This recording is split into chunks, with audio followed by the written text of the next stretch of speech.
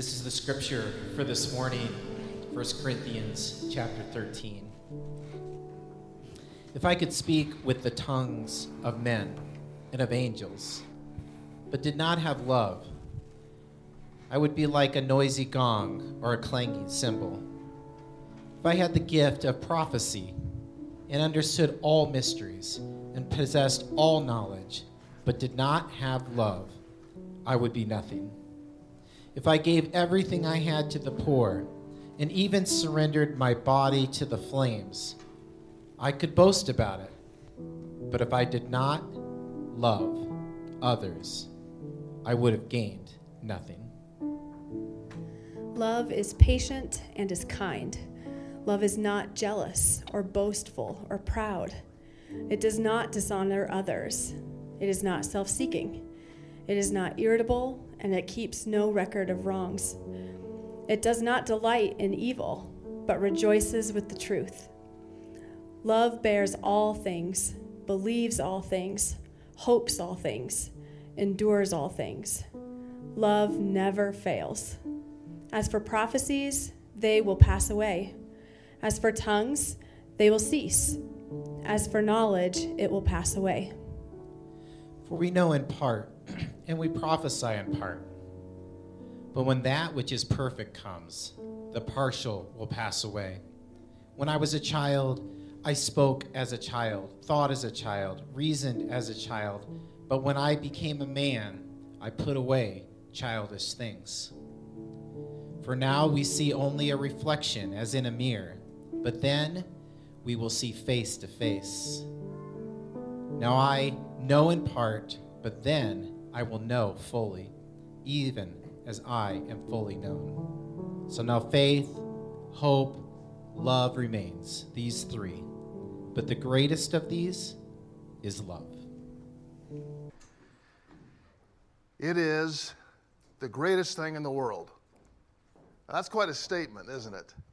To say something is the greatest thing in the world. And what the Apostle Paul is talking about is love. Love is the greatest thing in the world. This is what the scriptures teach. And I think that through human history and human experience, we find this proven true time and time again. We're going to look at over the next 5 weeks or so. I'm slowing things down because this is so incredibly good. This chapter, 1 Corinthians 13, is one of the great literary pieces of all human history, of all of the scripture. I'm sure we could argue that there's nothing that is more poetic, more powerful, more practical, more shredding. I think it is so incredibly convicting.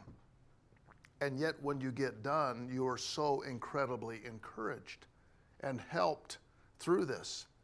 So that's why I want for us as a church family to take our time just working through this and process how it applies to us personally and individually as a church and as we live in our families, our marriages, and in our communities in this world. The love of God. Overall, the theme of this letter, if you're joining us, we've been kind of going pretty much verse by verse through 1 Corinthians.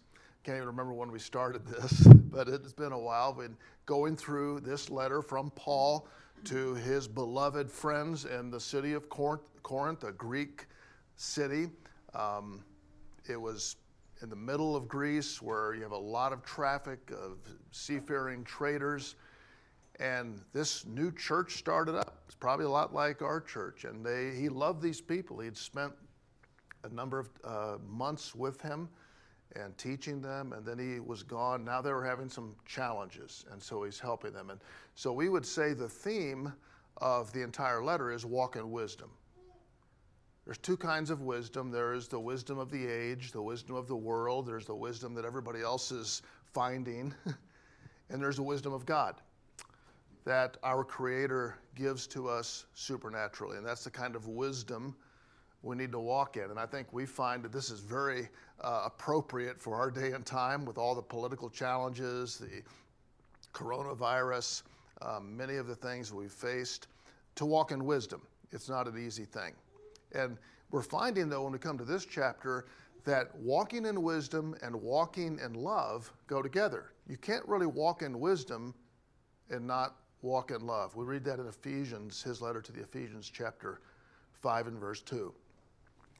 So if we look at 1 Corinthians 13 as a whole unit, and it speaks about love, it has really two bookends. The first bookend is the beginning of this, which is actually in chapter 12 and the very last verse, verse 31. So this 1 Corinthians 13 starts in chapter 12, if that makes any sense for you.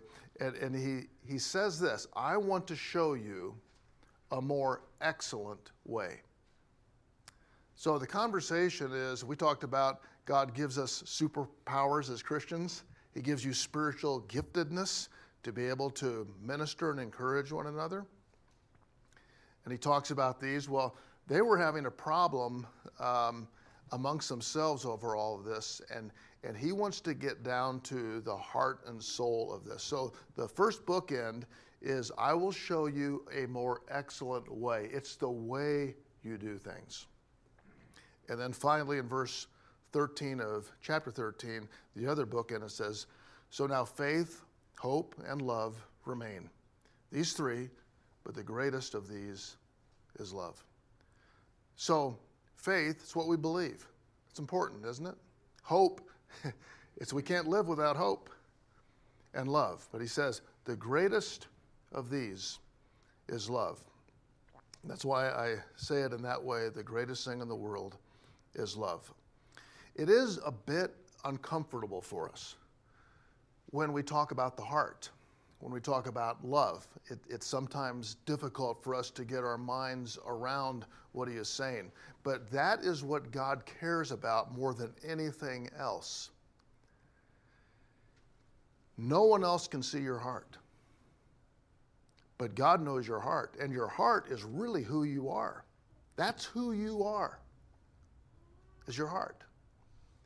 In fact, even reading in the Old Testament, when they're looking for a king in Israel, this is what was said when people are looking at who would make a good king. And this guy's really, he'd make a great king.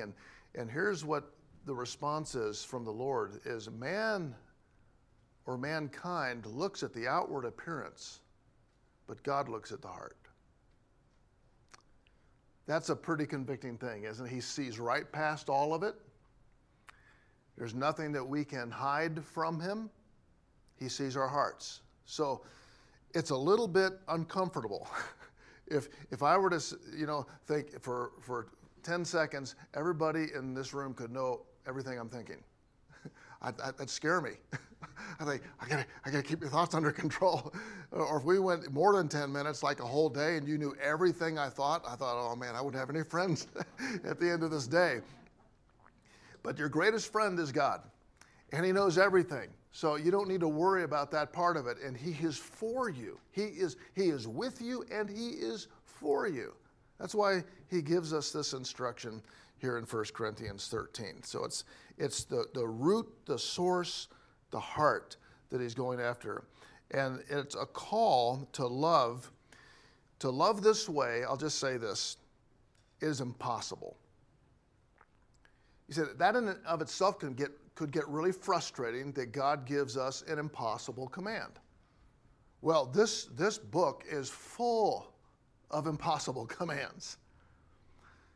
And to love like this, and you read through 1 Corinthians 13, we get into the second section that will begin next week. You're thinking, I can't do any of that consistently. I could do some of it once in a while, but to live that way consistently is impossible. And it is. But that's why when a person puts their faith and trust in Jesus Christ, inviting them to be their personal Savior, we've talked about that many times, then God gives you the ability to do this. So God asks the impossible. It is made possible through Christ. when he gives you the strength, he gives you the help. You'll not do it perfectly, but you can do it as you grow in your faith. And as I've said many times, the Christian life is not an easier life. It is a better life. And it is an eternal life. But it is not an easier life. Nothing greater in all the world, nothing can make a difference like love can. Of all the things that you might give yourself to, nothing can make a difference like love can. So in this chapter, I've kind of broken it up, and if you grab a sheet of paper that I have the whole thing written out in 3 sections. So we're going to cover that in just one of those sections this morning. So this love, the greatest thing in the world, declared. First part is how he declares this is the greatest thing in the world. Secondly, in verses 4 to 7, he describes it. He describes what this looks like. So if you love this way, here's what it looks like.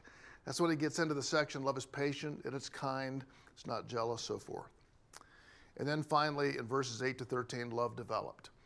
Love developed is how I go from being a new child of God, trusting in God, where I am, and God knows right this morning where you are and where you need to be, right? I mean, he knows where you are. He knows where you need to be, and it's a journey. So he's working that and developing you to be able to love like this. And it's a win, win, win, win, win, win. God is pleased. I'm fulfilled. Everybody around me benefits from this. It is the greatest thing in the world. So this morning we're going to look at the first 3 verses, and this is a real profound outline, I realize, the text, the context, and the application. So I know that's not super creative, but to me, it's a bit, for me to think through it helps. This is what it says, this is what it means, this is how we apply it, which I try to do each time. So I want to read these first 3 verses again and then make a few comments. He starts out 3 times. You'll see this. If I could. Sounds like the little engine, doesn't it? If I could. So he says, if I could speak with tongues of men and of angels, but did not have love, I would be like a noisy gong or a clanging cymbal. And if I had the gift of prophecy and understood all mysteries and possessed all knowledge and did not have love, I would be nothing. If I gave everything I had to the poor and even surrendered my body to the flames, I could boast about it, but if I didn't love others, I would have gained nothing. So there's a lot in these 3 verses, but if you step back and look at it this way, he says this: if I could, if I had, and if I gave. If I could do anything but didn't have love, it'd be worth nothing. If I had everything in the world but didn't have love, it'd be worth nothing. And if I gave everything, including my whole life, surrendered to the flames, but if I didn't have love, it's worth nothing. You think about that. Now, in detail, and I don't want to dive down too much into the detail because I want to get to the main, really this is the main point. But he talks about the tongues of men and of angels, if I could speak other languages supernaturally, which was happening as the gospel was spreading, or of angels, a special prayer language that God would be pleased with. If I could do all of these things. So I think that we tend to measure our significance and our worth and our success by what we do, or by what we have, or by what we give away, don't we? I think most of the world will measure their value, their worth, and their success this way. Here's the sad thing.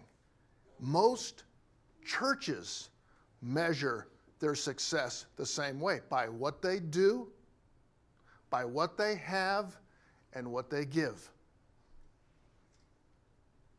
Now, none of these are bad, okay? So what you do and what you have and what you give, none of that is bad. But if it's done without love, it is worth nothing. As they say, zero, zip, nada. That is a very sobering reality. I would say the majority of the people in this world and in the people in religious places today are evaluating themselves, evaluating the people around them, and all of that this way. What they do, what they have, what they give. And not by love. Now, why is that? Why is that? Well, it's a lot easier to count. So if someone says to a pastor, "How's your church doing?"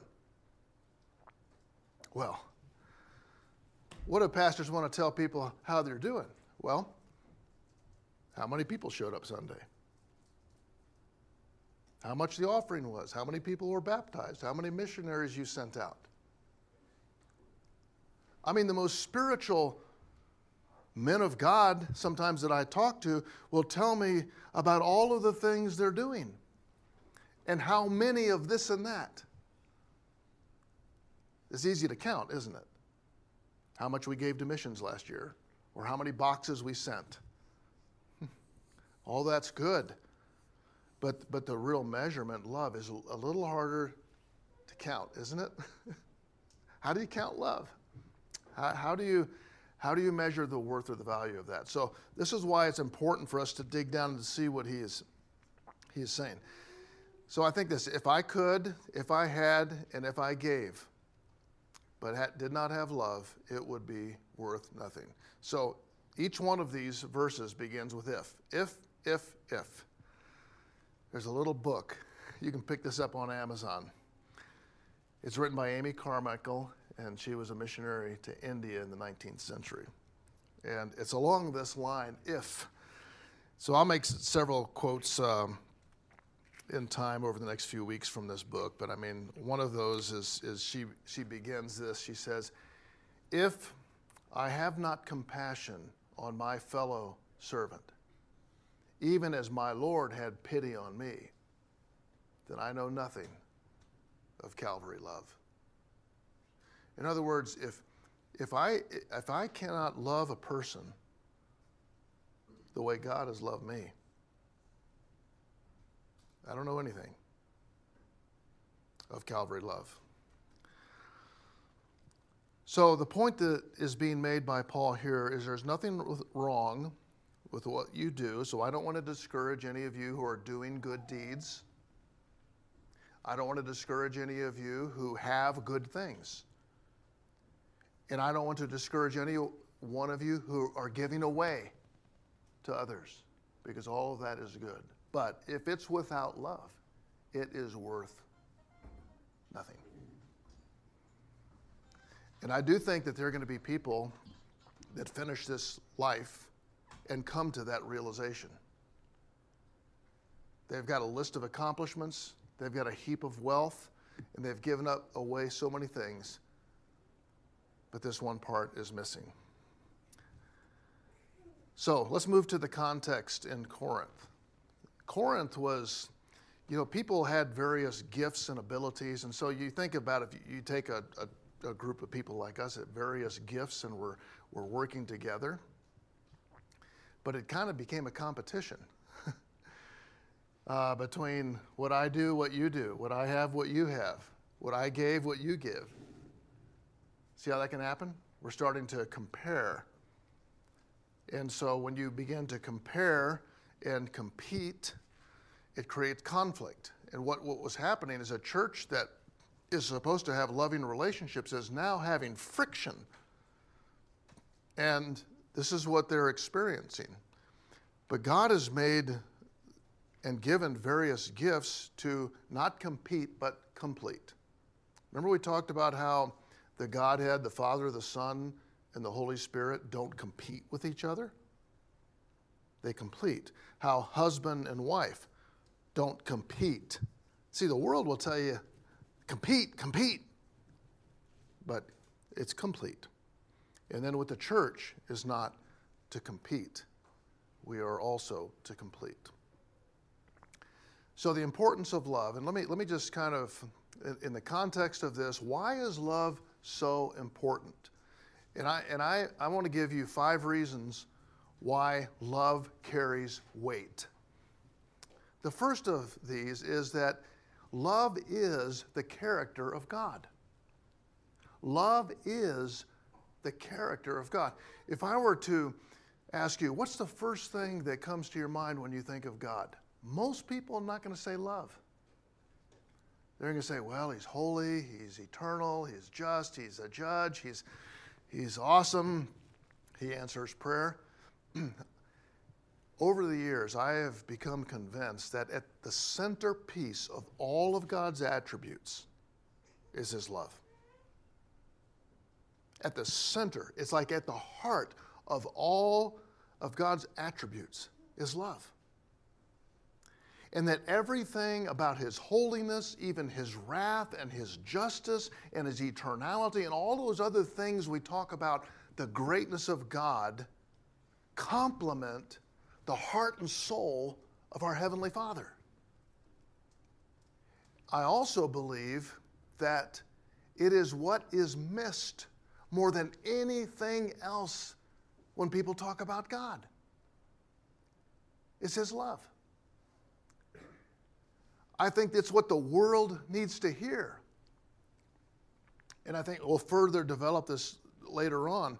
But when we read in 1 John 4:8, and Craig has been started preaching through 1 John, a simple statement, and this is your definition of love. God is love. Period. God is love. It's not just that he has love or he gives love or he shows love. God in his being is love. That is such an amazing thought. Because if we're all about God and love God and want to follow God and worship God, we need to understand that at the core, the essence of who he is, God is love. So that's why this is the greatest thing in the world. God is love. Secondly, it is the work of God. It's not just the character of God, it is his work. For God so loved the world that he gave his one and only Son, that whoever believes in him will not perish, but have everlasting life. This is what God does. It is his work. Romans 5:8 says, but God demonstrated his love to us, in that while we were yet sinners, Christ died for us. Isn't that powerful? So not only is this God, his character, it is his work. It's what he does.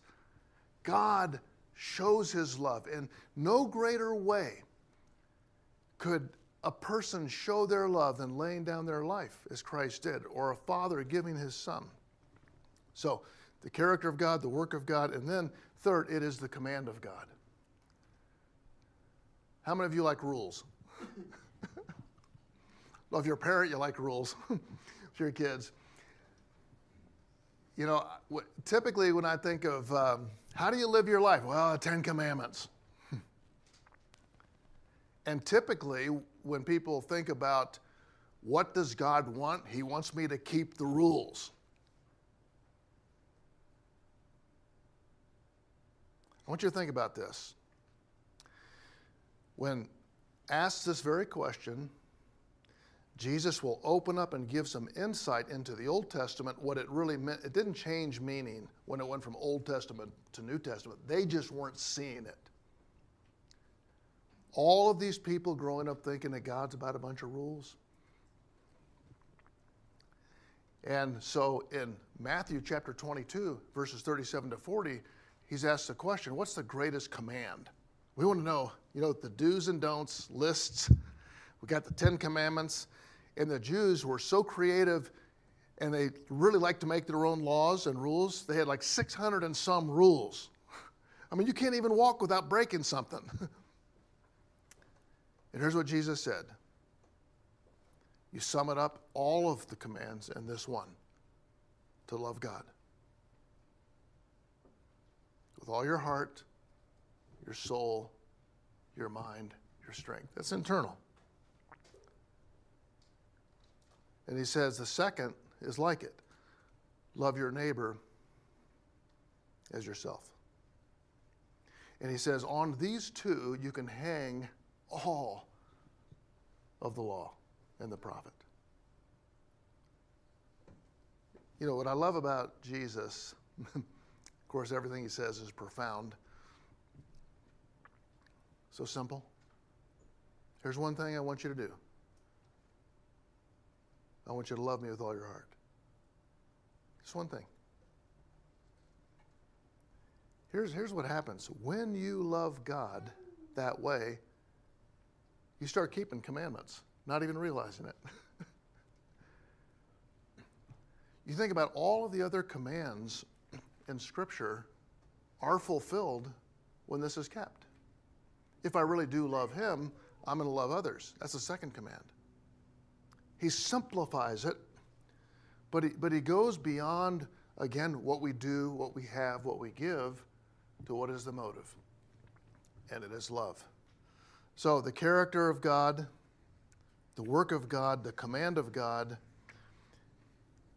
and then it is the evidence of completion, of full maturity. We talk about when do you become an adult, whether it's at your bar mitzvah at 13 or 18 or 21 or 30, or sometimes people never make it. What is the evidence of a mature person? It's love. Now, this is exactly what the Scriptures teach. I take this from 2 Peter chapter 1, verses 5 to 7, and I'm not going to read all that, but you go back into what Peter writes, 2 Peter chapter 1, and he says, it's kind of like a stair step of growth. Add to your faith. So you start off your Christian life, you have faith, and add to that virtue, and to virtue knowledge, and so you're growing. And he said, when you get to the fullness of maturity, the mark of a fully mature believer is love. That's love. So that's number 4, the evidence of completion. Then finally, number 5, the evidence of an authentic Christian life to the rest of the world. I've said this many times, millennials are looking for authenticity. They're looking for relationships. And Jesus said this, how will they know you're a Christian? I'll tell you how they know I'm a Christian. I don't smoke, drink, chew, or go with girls that do. I don't dip snuff, don't dance. I don't do all those things. And I do go to church most Sundays, and I tithe and I give. You can make a whole list of things like that. How do they know you're a Christian?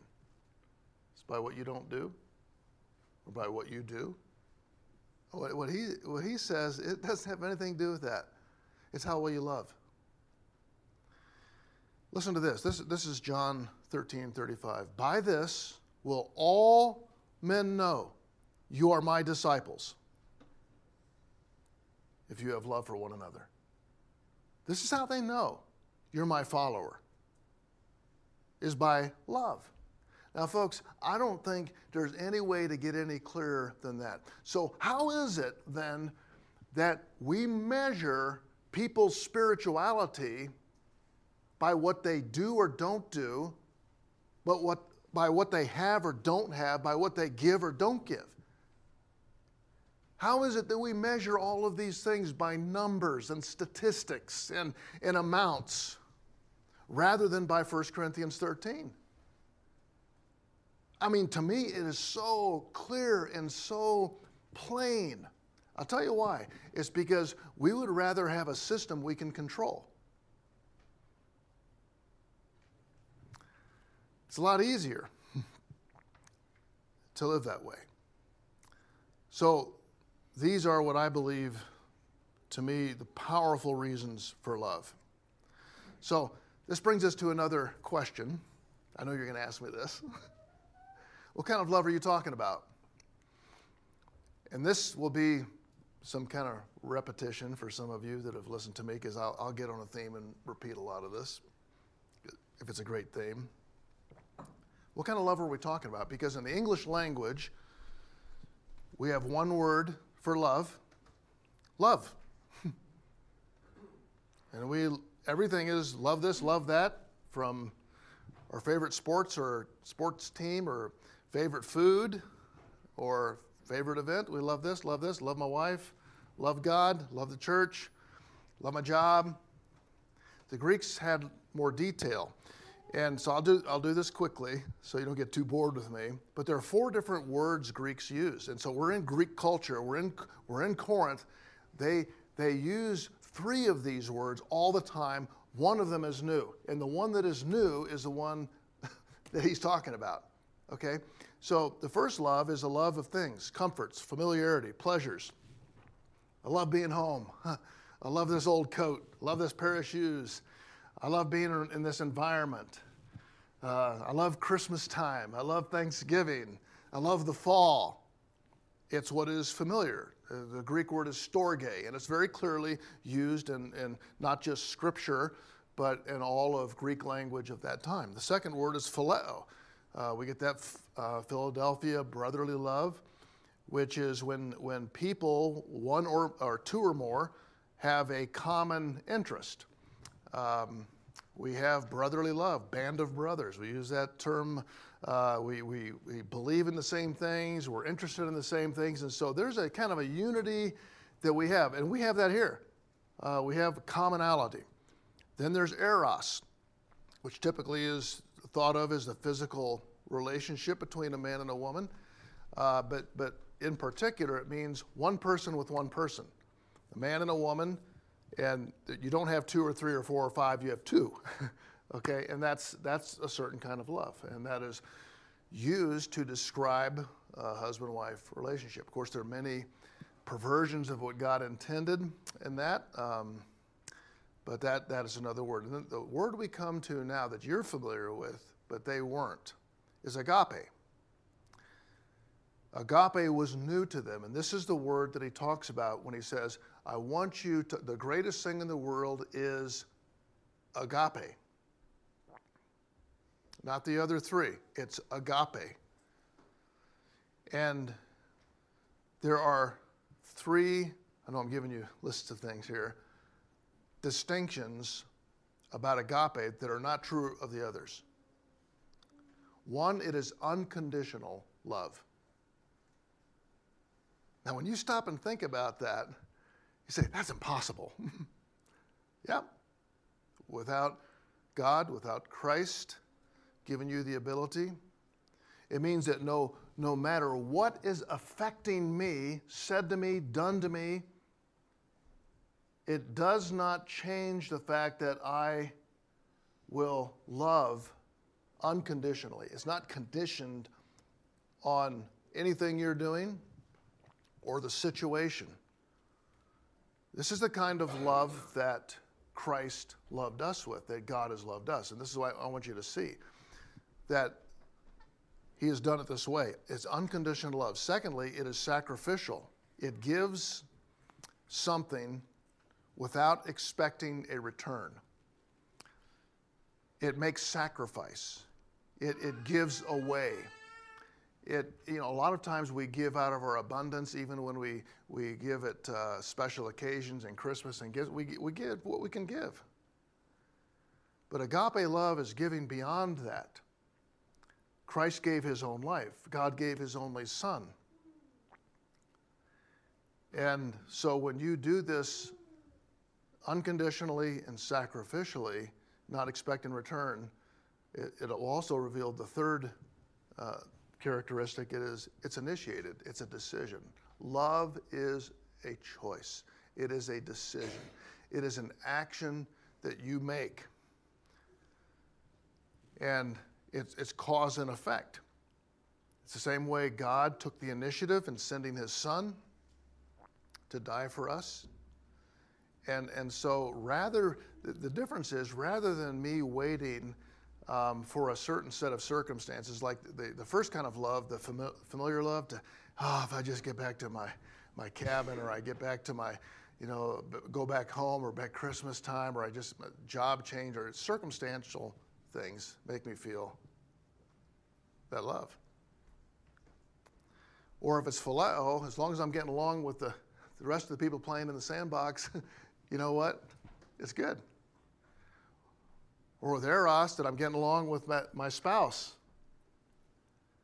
But when you come to agape, it is really how I am responding. That I am, by choice, I'm taking the initiative no matter what is happening. I'm loving unconditionally. It is not conditioned, and I'm making sacrifice to do that. Impossible. I told you Christian life is not easy. It's not an easier way. It's an impossible way. But Christ makes that possible. And what it produces, let me just say this, is like no other religion. There is not a religion in the world that will function around agape. There are religions that will function around what they want you to do, to have, or to give. They will function around rules. They'll function around merciful things and contributing to things, but they will not, in all of their activity, focus on this. And this is what makes this faith so different. And it should make it so incredibly attractive. What is the attractiveness about Valley Community Church? Let's all say it together. The preaching.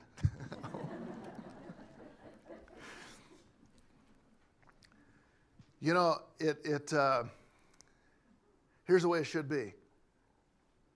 I'm going to work hard every week to preach. Paul's going to work hard in the music team to have good music, and all these other things that we do.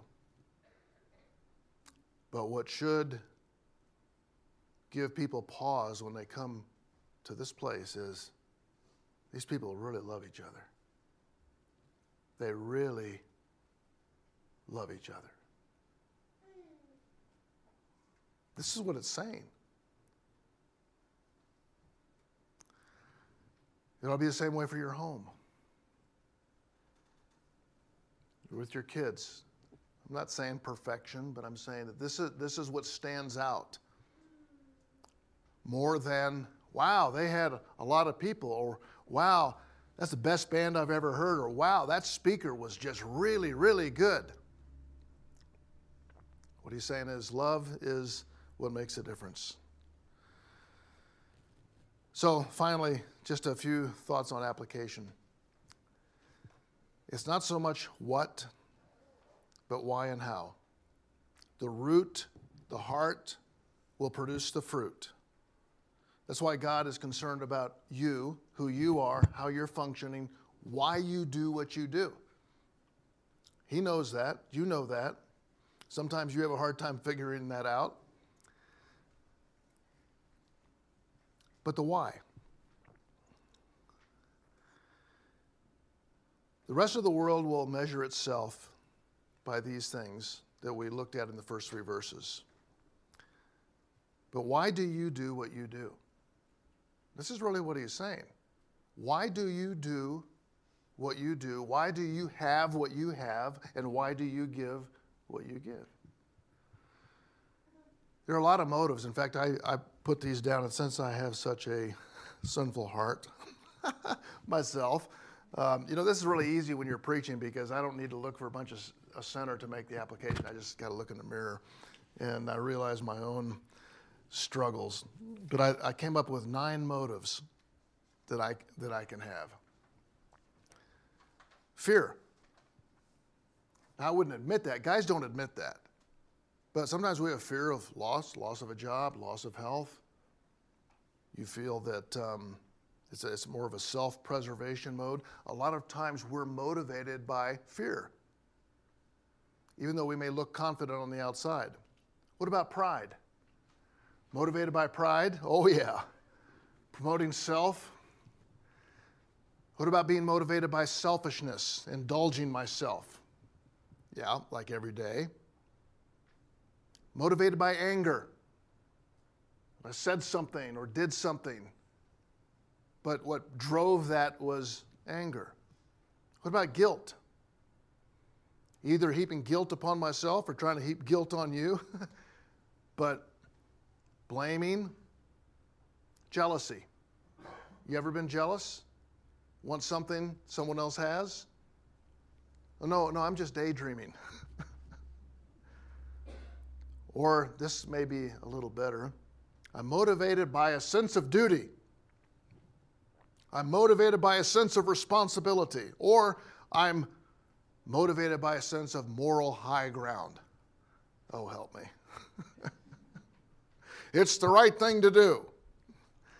You sound so spiritual.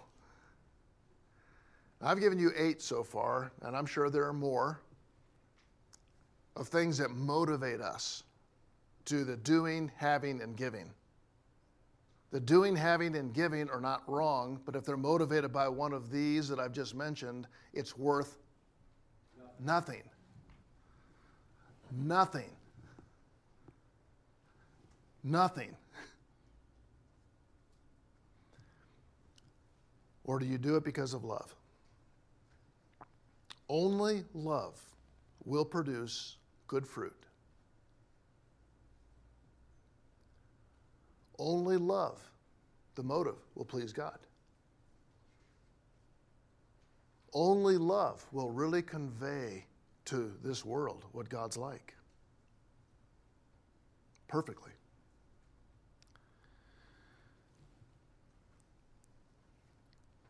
There are many other things that you may think of. Yeah, God's holy and God's powerful and God is this and that.